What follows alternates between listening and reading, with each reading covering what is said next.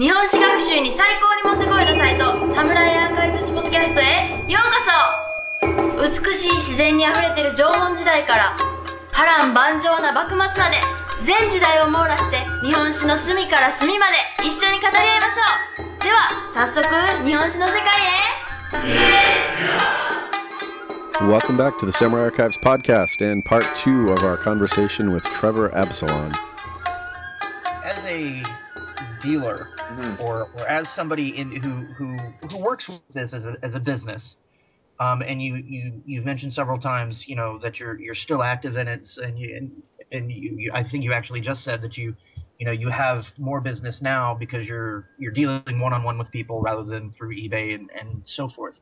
But just speak from somebody in the business aspect of it. What do you look for in a customer? Because obviously, in our two conversations with you, we understand that you're not looking to do, because you're also a customer, you're also a collector yourself. You're not looking for somebody who doesn't know what they're talking about just so that you can take something to it, tell them that it was personally worn by Tokugawa Ieyasu at Sekigahara and sell it for $1 million or whatever. So, and you're very selective with your customer base, it seems. So for you, what would you look for in somebody who was coming to you and saying, hey, I'm looking, I would like to get into collecting armor? What kinds of things would you want that person to be? I don't know, like, what would you look for in someone who you would identify as a good customer? Yeah. Okay. I want them to be passionate about the subject like I am. And I can give an example of someone who wasn't. He was an extremely wealthy man who he actually bought 5 armors off me, bought 5 at one time. He just said, I want 5 armors.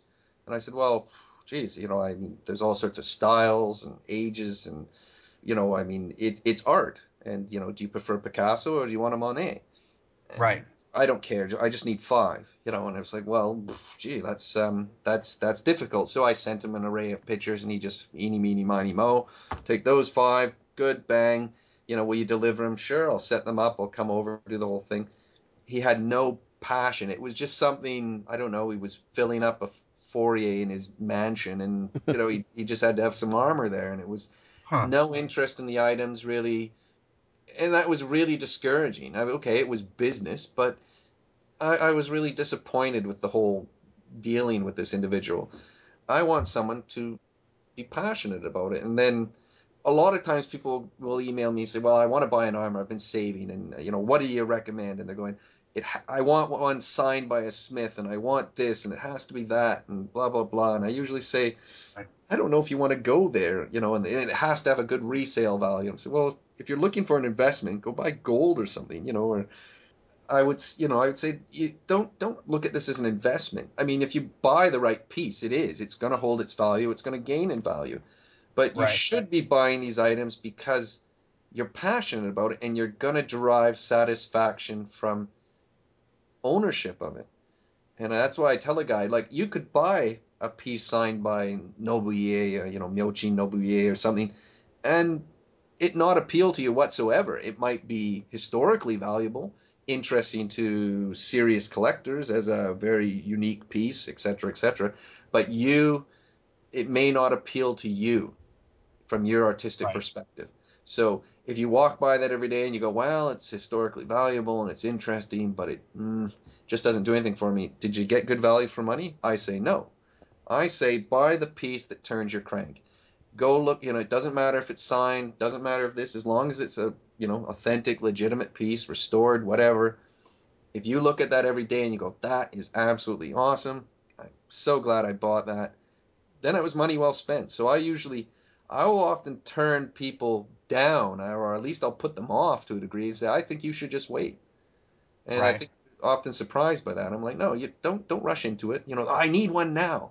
It's no, you'll end up buying a piece of junk right now, and as your knowledge grows, you'll realize, oh, gee, I don't really like that, and you'll stuff it in the closet, and then you go buy another one, and it's often people are saying, well, I only want to spend $7,000. Well, gee, the reality is you're going to get something like this for $7,000. They're like, oh, well, but I could get a daimyo one on eBay for less. It's like, well, you're back to that argument again. You're like, well, you can go do that, But you'll find out in the long run, trying to be cheap or trying to do something, you'll end up spending more money by the time you actually get to the level you want to be, because you had to buy 3, 4, 5 pieces to teach yourself what they actually were.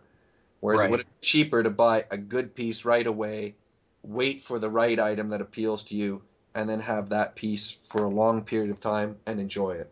So Well, and if someone's gonna throw out the, well, I could get a daimyo armor on eBay for cheaper or whatever, then if they're not willing to be educated on the way the system works and the fact that quote unquote daimyo armor isn't really what they isn't really the real deal, either A, they don't care, or B, they're not willing to be educated and just don't, aren't really worth so you send them on their helping out way. at that point. It's like, Yeah, well, at you that get what point you pay I'd be for. like, yeah, okay, well, you go do that and have fun with it. So Yeah, exactly. And at this point in time, at one point, I think I had this, feeling, this white man's burden or whatever, like I've got to save the world, right? And it's like, now I'm like, no, absolutely, go have it, mate. That's, that daimyo armor was meant for you. If that's what turns your crank, feel free, fill your boots. I don't know why I'm not smart enough to see the value in it, but you carry on. I only do this for a living, therefore you would probably know more than me about this, so carry on. And I've become very negative in that regard. I just can't save people who can't save themselves anymore. So sure. Well, and I mean, I think for me, my feeling on it, and I'm fairly sure that you would agree, is that people need to buy what they're going to get enjoyment out of, and if for you a reproduction armor or a something like that is you can be happy with it and it's going to give you satisfaction and you know what it is, then okay. yeah. But And I know a lot of my customers could come forward and say, I've often told them there's nothing wrong with starting with a replica, a good replica, because it'll give you a good idea of what an armor should be about. And then you can progress from there into something real. Nothing wrong with a good replica. Why not? And I've never said no to decent reproductions. So, yeah, I mean, it's really whatever works for you. But again, as for reproductions, I would never say, don't go down that road. You have to do this. To a certain point, though, because if you look at the cost of some reproductions, certain companies, I don't know, I haven't looked at the prices recently in Japan that were making them in Kyushu, they were $20,000-$30,000, and you start to go, wow, if you're going to be investing that much money, you may want to just think about going right to an original, because you could get one for a competitive price at that point in time. But a cheap, decent, well-used reproduction, yeah, it's a great place to start, and I've always said that. So, you've kind of talked about the individual collectors and that whole situation. I was kind of this may be naive of me, but I kind of feel like museums and the people who put together exhibits, if you've worked with them, I feel like they would be the ones who would be the most interested in getting accurate information, detailed information, accurate pieces, basically, for the good of the museum, the good of their exhibitions. But what's your experience with museums? Not very good, actually. Really? Yeah, I found, again, a lot of the curators of Japanese departments, or the sections that cover these sort of items, with only a few exceptions that I know, often have no knowledge about these items. I mean, beyond the real basics, oh, well, this is a helmet and that's a mask. But a lot of them, it's not their specialty. Very few people are really well educated in this subject matter. But because they're the curator of that department, it falls under their custodianship, and yet they're making decisions on, well, this is a good piece and we should add this to our collection, really based on very little knowledge. And so I've seen a lot of museums where pieces are labeled wrong, fake pieces in the collection, and I mean obvious fakes to me, including, for example, that man I was saying who was a Gendai Smith who made a lot of excellent somen. I've seen several museums where his pieces are in there dated as 17th and 18th century items. Wow. And the Watanabe Art Museum was a good example of that when they invited me to write the book on their collection, which is actually a 2-part book with part 2 sitting in my drawer, never to be published.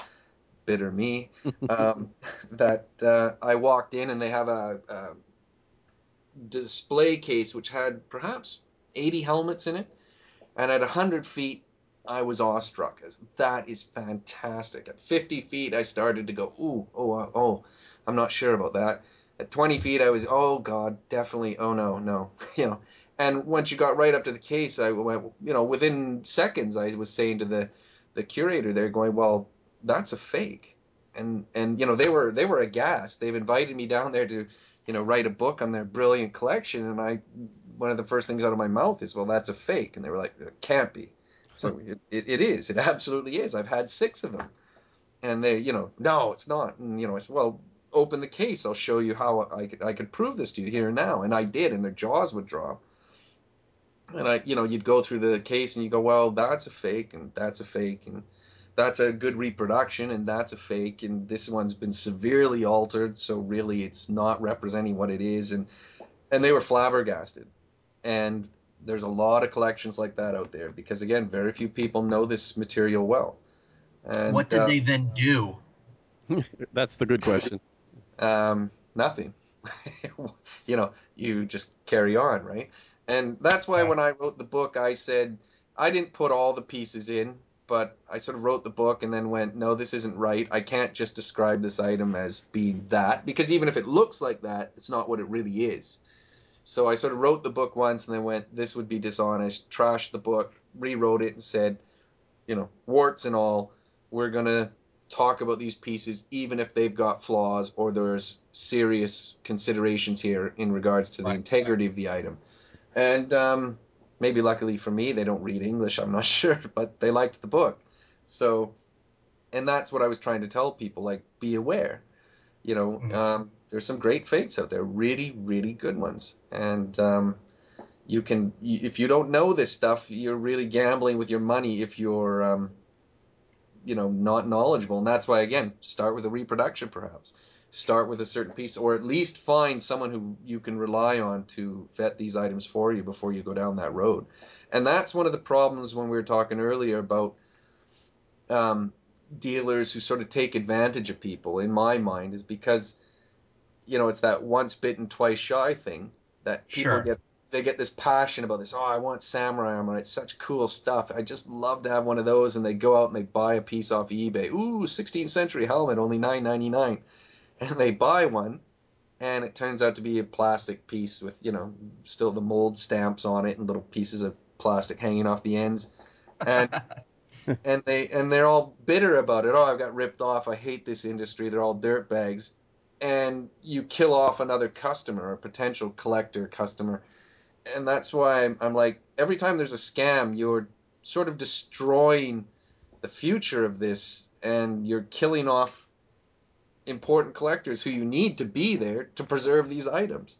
So integrity is really, really critical here. Like, it's not like a World War II, U.S. Army helmet bolt. It's gonna survive. It isn't really gonna break down that much, within reason. Well, I guess in 200 years, maybe they will, actually. I might have to rephrase that. But so every time someone gets ripped off by these scams or misinformation or whatever else it is, it's actually quite detrimental beyond just losing that person for the, at least for my sake, it's a customer where I can make a business living off of. It's more detrimental than that. It's just bad for the whole thing. Okay, so I'm going to ask the tough question here, because I know that some of our listeners are going to be processing this in our head. What's that? This isn't a question about lesbians, is it? No. Okay, sorry. Well, that was going to be my follow-up, but okay. So you go to these places like the museum, and I mean, for most of us, we would think that a museum would have an interest in representing things correctly, and that they would have some sort of maybe not expert inherent in the museum, like as part of the museum, but that they would consult somebody who knows what they're doing and would try to get things right. And so you have this, where you go and you tell them and show them these mistakes, and that these are fakes and so forth. So obviously there's a lack of expertise even within Japan. and Oh, that Japan's probably one of the worst, actually. yeah, where they don't there's not enough people there who know what they're talking about to explain what's wrong with all of this. So Exactly. that being the case, how did you come by this knowledge that you can go into a Japanese museum and pull apart a kabuto and show them that to the point where they recognize and go, oh, okay, this foreigner is right, because we all know that inherent in every Japanese person's mind is that there's no way any foreign person can know enough about their can know more than them about their history, culture, language, whatever it is, right? Yeah, yeah. You um become the hen gaijin, right? That's not. yes, exactly. I mean, simply by virtue of genetics, you can't know as much about it as them. So what impressed me about that whole story was not that you were able to spot the fakes, but that you were able to show them, even though they didn't do anything about it, you were able to show them that what was wrong with it, and they acknowledged it to you. Well, That they were like, oh, okay, Well, I mean, in the case of that particular piece, you could literally pull back the liner. I mean, if you'd had questions all the way through, you'd kind of be shocked and go, "Really? You can't see this is a fake just by looking at it?" These sort of machine molded trims that had been crimped at the end and stuff, and you're going, don't see any problem here, and the sort of spray painted finishes and stuff, and right, pull back the liner and you look inside and there was just no way anyone with any integrity and knowledge about antiques could not recognize this as being modern. And that was, it's you know, stamped made in China. Yeah. yeah, yeah. The you could see the rivets and it's still glossy, shiny, pressed aluminum or whatever. And you're Sure. like, any questions here? And it's like, no, let's just put it back on the shelf and not talk about this anymore. How did I get there? To be honest, I got there because I was always angry about the fact that I was getting ripped off. And as I started buying, I got burned constantly. Right. Not that I realized it at the time, but as time progressed, you realized I got burned. And I got burned by that guy, and I got burned by this guy. And even this guy who I liked a lot, I realized after time, this guy who would be my teacher for a period of time probably ran his course of knowledge and then carried on pretending he knew what he was talking about and really had no idea what he was talking about. But I put a lot of faith in these individuals, and you'd get to a point because I was really passionate about it. I would try to study, I would try to learn, I would compare the pieces, I would go out and document it and look at it, and and spend hours looking at these different items, and you'd come back and go, you don't have a clue what you're talking about, do you? So I just kept pursuing topics that I think for a lot of these people, their passion ended at a certain point. And a lot of them were dealers primarily. And they weren't just dealers in armor. Armor was just another commodity to them. And I just happened to be the person who was always after that commodity. And so, as you bought enough, they had more and more time for you, and whether they had to make time so you bought it or not. And, I would just learn, and I was very aggressive about learning, and I really had questions. Well, why is this? Can you explain that? And they couldn't, so I would go and try to answer these. And again, as a collector, I was always thinking, I don't know, I'm not a particularly moral person or something, but I just thought, well, a lot of things, oh, this is wrong, they shouldn't do that, or people need to know about this, and it's just my character, I suppose, that I always wanted to show truth because I like antiques and I like history, and you realize the more you study history how manipulated most of the history we learn is, or how Right. inaccurate reflection of the historical event it is. And so I'm try to be a bit of a Puritan that way and go, no, no, no, we have to recognize this as being that. And whether they say it might be this, that's actually not true. It's actually this, if that makes sense. No, it makes perfect sense. So that's sort of how I got there, and I just It it wasn't actually, that you were challenging people, but I was capable of saying no. I can show you why because, and I just had the ability over time. And the thing is, this is what really made me powerful, or I would say powerful, skilled in what I did, is the fact that I handled so much armor over a right. couple of decades. Every single day I was going out, buying, selling. Once I got into the business, that was what I did. I went out and bought these things aggressively. And I would come back with van loads of stuff from these buying trips and spend, weeks photographing them and writing about them. And when you handle something, you learn about it. It's a tangible thing. It's no longer just this sort of philosophical thing that's coming out of a book. It's not all theory. It's tangible. Right. So I could look at the book and go, well, no, that's not right. This is the way it is. Or, okay, I can see how that's made now, but that doesn't really explain it right. But I understand where they were going, and now I understand how it should be. And that's, I think, what really gave me the edge, is I wasn't like a lot of big dealers who, a lot of big dealers got a lot of their merchandise from me, and they got a lot of their information from me, but I don't think they might have better clientele or clientele with deeper pockets, and they're reaching people that I can't reach, but I don't think they're more knowledgeable in the subject of armor, but they have the ability to buy better pieces, but that isn't because of their knowledge, it's because of their pocketbook. And so because I managed to handle so much of it, I think it really put me above a lot of people. Right. Not all. There are still some very knowledgeable people out there, and I will also say there's some very knowledgeable people who we will never hear from. That some of them are so disgruntled already, that they're just never going to talk. They're never going to write anything. They're never going to do anything. They know about the subject matter, and they know it very well, but they're either by character or restrictions in time, lifestyle, whatever, they're not going to write books on it. They're not going to do podcasts. They're not going to do interviews. They're not going to share that information for whatever reason. But there are others. It's not me. I'm not the only one. I would never say that. But there are very few of us. Sure. Well, I mean, in many ways, listening to you describe it, it reminds me very much of, like, to go back to my own experience in researching Japanese military history in Nagashino, where historians had only looked at one source, or another source for their information, and nobody had done a comprehensive layout, 9 different sources that detail what happened at Nagashino and identify where they all match up and where they all, diverge, and try to use that as a starting point for what they were looking at. Doing that, and it was the first step in me being able to say, hey, you guys are all wrong.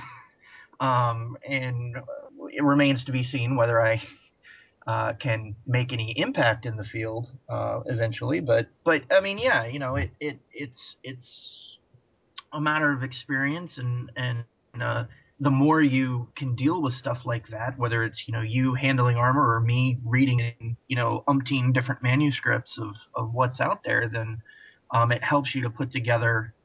Well, I mean, I would say even for those of our listeners or readers at Samurai Archives who are just starting to learn about Japanese history, the more authors and the more different authors you can learn, read, and have access to, that's going to help you build a composite picture that then allows you to challenge things that just don't look right. So that when certain people who will still remain nameless in this podcast, make assertions about some things, you can go, well, that's not how my impression of it is from reading these other more reputable authors and so forth. So I have a funny story about certain people who still remain unmentioned in this podcast. That in one of his books, there's a picture of a red armor from the Hikone clan, or at least that's how it's described. Sure. Yes. In the Totori Watanabe Bijutsukan, actually, and it's described as this, historical piece, whatever. And the funny thing is, it's actually a modern reproduction, and I wore it for a TV commercial in Japan. So, and it sure enough, it shows up in an osprey. So, yeah, go figure. Of the Hikone clan, I like that. That's Yeah. Classic stuff. Just because they lived there doesn't mean it was their clan name. Their hot shot, exactly. Yeah, exactly. Goes on, doesn't it? So were you selling coffee or alcohol? It was a little gimmick for the museum itself, but and then there was some follow-up news interviews, whatever. But yeah, coffee or alcohol. Yeah, pretty much the only two choices, eh? Yeah, it should have been an energy drink or something. True. Fight-o! Fight-o! Yeah, exactly. There was something I was going to say. Like, oh, here's another subject. Talking about museums, there's a big exhibition just being marketed right now. I believe it's the EDG Group, Exhibits Development Group, and the exhibit itself is called Samurai Warriors. Go figure. 60% of the armors in this international exhibit that's now touring the world at $150,000 a pop, should you choose to have it in your local museum, came from me. And yet they all came from me and went to bigger dealers. And I'm not bitter about this. I'm just saying that I think where I went wrong a lot in my business scheme was, I just wasn't a good businessman, really, is that I found great items and I knew great items and I could identify great items and I could describe them, but I always let them go probably well below their value onto people who had, again, deeper pockets, and then they took the credit for finding masterpieces. And now we have this exhibition was recently in Milan and was a huge success in Milan, was highly trumpeted in Europe. And yet there's no recognition of the fact that I found the majority of the pieces in the exhibition. And ironically enough, some of the other pieces in the exhibition that are questionable, although these people unfortunately don't know it, came from that one man I mentioned earlier in the podcast who has this ability, or had this ability, to create these great stories and really did the really flashy sort of sales gimmick when he sold stuff. And some of those pieces I know, and a lot of other people know, are actually, they've been refabricated to create certain things that are very appealing. So that's where I went wrong, I think, is I didn't really push myself as a source as much as I just did it for a passion and didn't draw the recognition for being able to find these items. And so a lot of great stuff out there, people don't realize it came from me and it went on to others. And that's where I'm definitely changing myself in the future. And if this contract with this other fellow comes off, I will probably be doing a very massive exhibition, and I will definitely be putting my name on the top of it, which I think I need to do so I can start to get the respect that the bigger, how would you say, for example, companies like Osprey, why do they have certain people write on certain subjects? Only because their name's already well known. Right. That doesn't necessarily mean they're the best authority on that matter. They're just the most well-known authority on that matter, so to speak. And so I have to get my name out there on the, up in the limelight to be recognized. So companies like that may give me a chance to, bring my material to a wider audience. And that's my next goal while I'm doing things, is I will start to present myself on a bigger level so I can start to reach a wider base of people with my information rather than just the marketing so much, because that's already not so much an issue, because serious buyers still find me because of my reputation. So that was very self-serving, that little bit, wasn't it? That's okay. We're all about self-promotion on this podcast.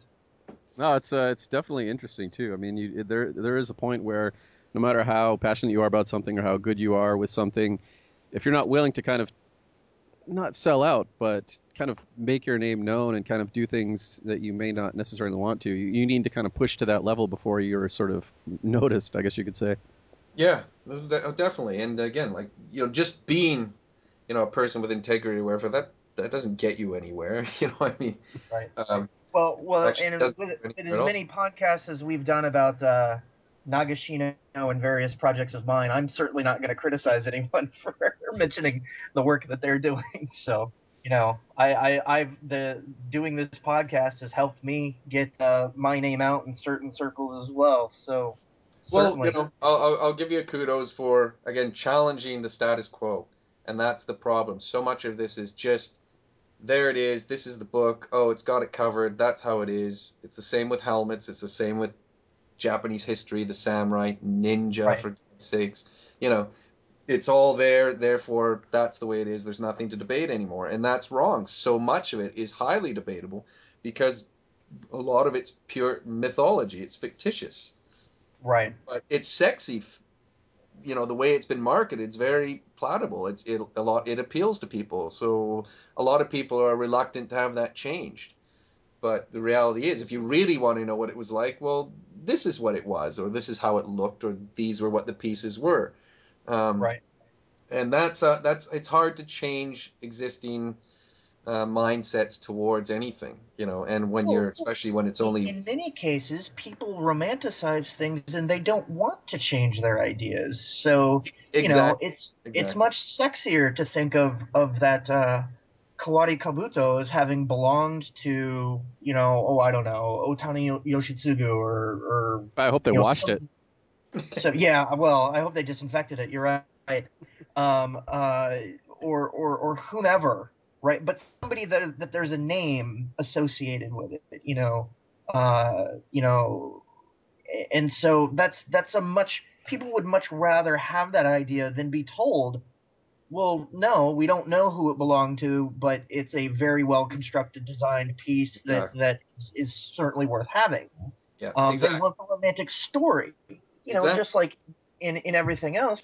They want the romantic story of, And that's where the Nagasaki big money really being is. a cavalry charge or some garbage like that, Sure. and it's not the way things were. And if you're a good businessman, that's what you would be talented in. Is you have an eye maybe for a good piece, but you have a Right, better talent for writing a good story.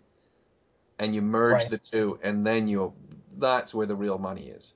And again, that's where I fail as a I suppose a businessman. Is I'm always going, well, there is no knowledge and there's no way of tracking this and there's no way of proving this other than to say it's this style and it came from this time period and was probably made by this group of smiths, period. What Right. more do you want to know? And people, oh, geez, that's boring. But this other guy's got one again that Tokugawa Yasu himself washed his face in. So Well, I've kind of learned over the years that most people just don't really, they'll dabble in something with no real interest. They have just a topical interest and they really have no desire to dig any deeper than sort of this topical, wow, this is kind of cool. And so many people are always around to take advantage of that. People who themselves maybe reach a certain point and then decide to kind of sit on their laurels and just cater to these people with a topical interest, like, I don't know, some authors that we will not mention. Basically, But who it just comes down repackaged the to, same books 17,000 times? yeah, it just kind of So comes down to people will have a topical interest, but no desire to really get into it, and they're happy with the sort of a topical treatment that maybe they'll read a few books on this topical treatment, but they really have no interest in going into any depth. And it kind of sounds like in the armor world, you've got a similar thing where people may have some money and they just kind of think, wow, wouldn't it be cool to own a helmet? But they don't really have any interest in actually. Basically, they have no interest in shattering their image of wow, this is cool, and they don't really want to go beyond that. yeah, yeah, most definitely. And it's quite discouraging at times for me because again I'm really passionate about this and these are pieces of history that again are, well, we are losing a lot of them on a daily basis. It's a surprising how much of this stuff is just rotting away in Japan. right. And then again there's people who are recreating new ones that are again far sexier than anything original could be, and that's still happening. And so therefore they're putting the authentic pieces at risk by recreating pieces, I wouldn't say superior, maybe aesthetically superior, and changing the perspective on what armor is in the eyes of the most collectors out there. And again, Sure. I know, and I saw it with my own eyes, a really well known, one of the few still existing armor makers in Japan, making a really fabulous helmet, and it was beautiful. But I saw him making it, and I was kind of questioning what the purpose was. And sure enough, it showed up, I don't know, a year ago or so on a site for sale, antiqued out and dated as something else. And you go, well, there it is. It still happens. This isn't just something that sort of happened once and came on and ended. This creating fakes and building pieces to meet the market and create a market, it's still there, and it's actually a very detrimental thing, unfortunately. But as long as people, as you say, remain shallow in their interests, or they're only interested in the aesthetic or cosmetic aspects of items, it's never really going to rectify it. So, and it may never. I mean, we're probably just too passionate about these subject matters to be Well, relevant. I was gonna say, before we, our listeners shut us off because we're Yeah. sounding like a bunch of grumpy old men.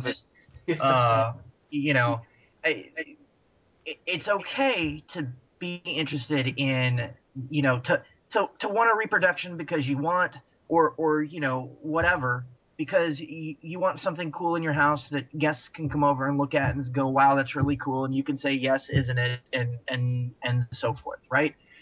It's okay to read, about different stories in samurai history and be caught up in the romanticism and the great stories, because there are great stories in Japanese history and samurai history that we all love and fell in love with, and so forth. The problem that we have, and that we have on our side and that you have on your side, is when people don't acknowledge that those stories are stories, or people don't acknowledge that that reproduction armor is what it is. And that's, I think, the message that we're getting to with this, is that, That was really well put, Nate. Actually, very well put. I think you summed it up really brilliantly there.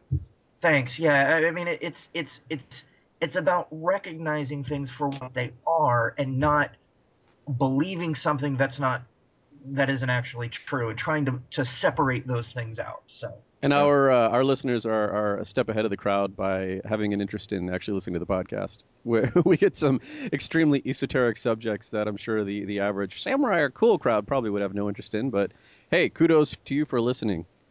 And Yes, definitely. actually, one last question I have, and is that there's people who make armor. The Armor Society, even friend of the webpage, friend of the podcast, Anthony Bryant, made armor. Now, do these people who make armor, I can't imagine that they make them with the intent of selling them, as authentic. And do they know? Obviously, they must know that this does happen. But do armorers who make the armor find their pieces being sold as authentic and try to say, hey, actually, I made that?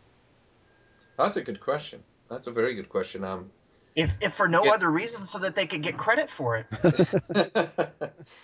Anthony, great guy. He's never ever made any, he's never commented in any way about, and I know from, my dealings with Anthony, he would never ever produce something in order to try to pass it off as an authentic thing. He's just tried to educate people on how it could be made and how you could do your own, and the general fabrication techniques that were required.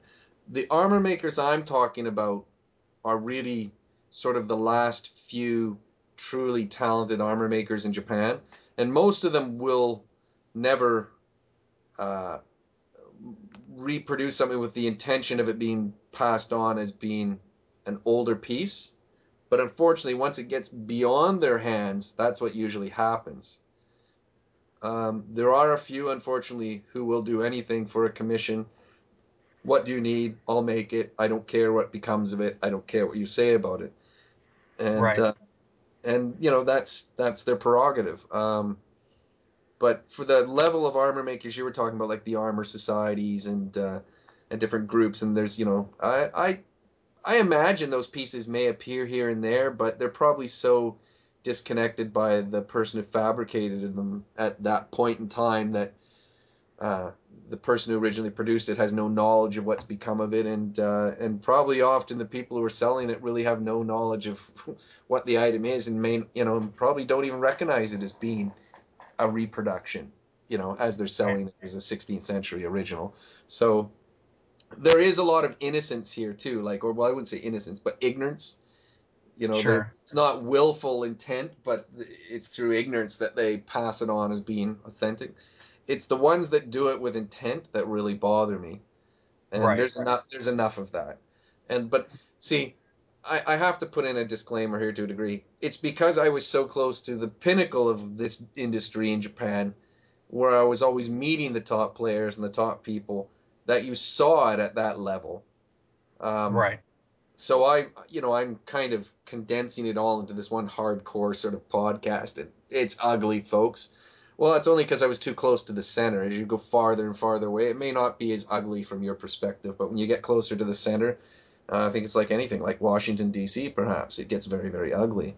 So, It's even ugly from here. and you're in Hawaii, aren't you? Exactly. So yeah, I'm a bit bitter and twisted, I suppose, in my perspective on it, but because I've been too close to the epicenter of it all. At least you Sure. still have your sense of humor. Well, can't give up everything. One thing I would want to throw in at the end is, you know what's a real tragedy is how much armor, and well, this is going to sound horrible when you think of the human cost involved, in the tsunami that happened last year, how much history was lost in that one event in itself. And I have a Right. personal example of the fact that in March 12th, I was supposed to go to Fukushima to look at a collection that I'd been considering, and I was very probable I was going to acquire it, and it had a number of amazing pieces in it. And the family waffled because it was part of an estate, and they said, no, we need a little more time. So I actually canceled my flight down to Fukushima, and sure enough, 2 days later, the tsunami came in. I think it was the 12th, yeah.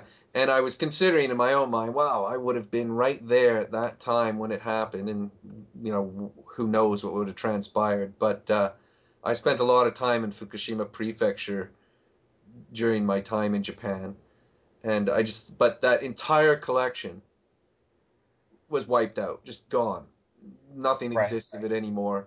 And that whole Fukushima area, because of its connection with the Soma festival and all the pieces I knew that existed there and all the items, they're just gone in one giant sweep of nature's hand across the coast there, just vanished.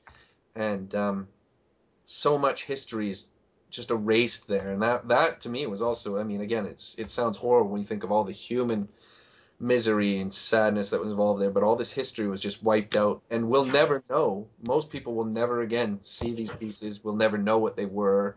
And there was thousands and thousands of items just gone, full armor, Right. helmets, everything. I can see how somebody might interpret it that way, but you're certainly not. I don't think we certainly are not saying that the loss of those historical items outweighs the loss of human life. That's certainly not the case. But at the same time, the loss of history is tragic. Yes. And whether you're talking about pieces of armor, whether you're talking about the the shrine at Matsushima off the coast there, and everything that has meant in Japanese culture, Yes. I mean it's iconic. So the armor is but one example, but there's a lot more that certainly isn't to diminish the loss of life and the economic impact of people are dealing with today. But whenever you lose history like that, it is tragic, and it is something to be mourned along with everything else that goes with it. So True. certainly very valid points. Definitely. Well, I'll keep my existence relevant by saying this, that perhaps you may have me back in another podcast to talk about the Soma Nomoe, where again here's almost 11 centuries of consecutive history, probably on its deathbed now because of that tsunami and its Right. its immediate location and relevance to the Fukushima reactors, and how you think how 11 centuries can be wiped out by this one act of nature, and then man's folly. And now who would think 11 centuries of samurai history is going to be brought down by radiation? The two just don't seem to be a compatible subject. And Right. the Soma festival was a really phenomenal thing, and if we have time in the future, that's something I would definitely like to discuss. But We'll I'll look consider that up. that a teaser for the audience Sure, to stay tuned and look forward to that in the future. Yes. definitely. But it's been a great chat. I appreciate your time. I've probably bored the crowd to death here, but Oh, absolutely not. This was definitely fascinating. It's always a pleasure, Trevor. I appreciate okay. you taking the time. No, Yeah, you're welcome. definitely. We'll do it again. Thanks very much. Cheers. Thanks. Okay, thanks for listening, and we'll be back in 2 weeks with another episode for you. In the meantime, please support the podcast by going to samuraipodcast.com and checking out the Samurai Archives bookstore, the t-shirt shop, and if you shop on amazon.com, please use our link to support the podcast. And see you next time.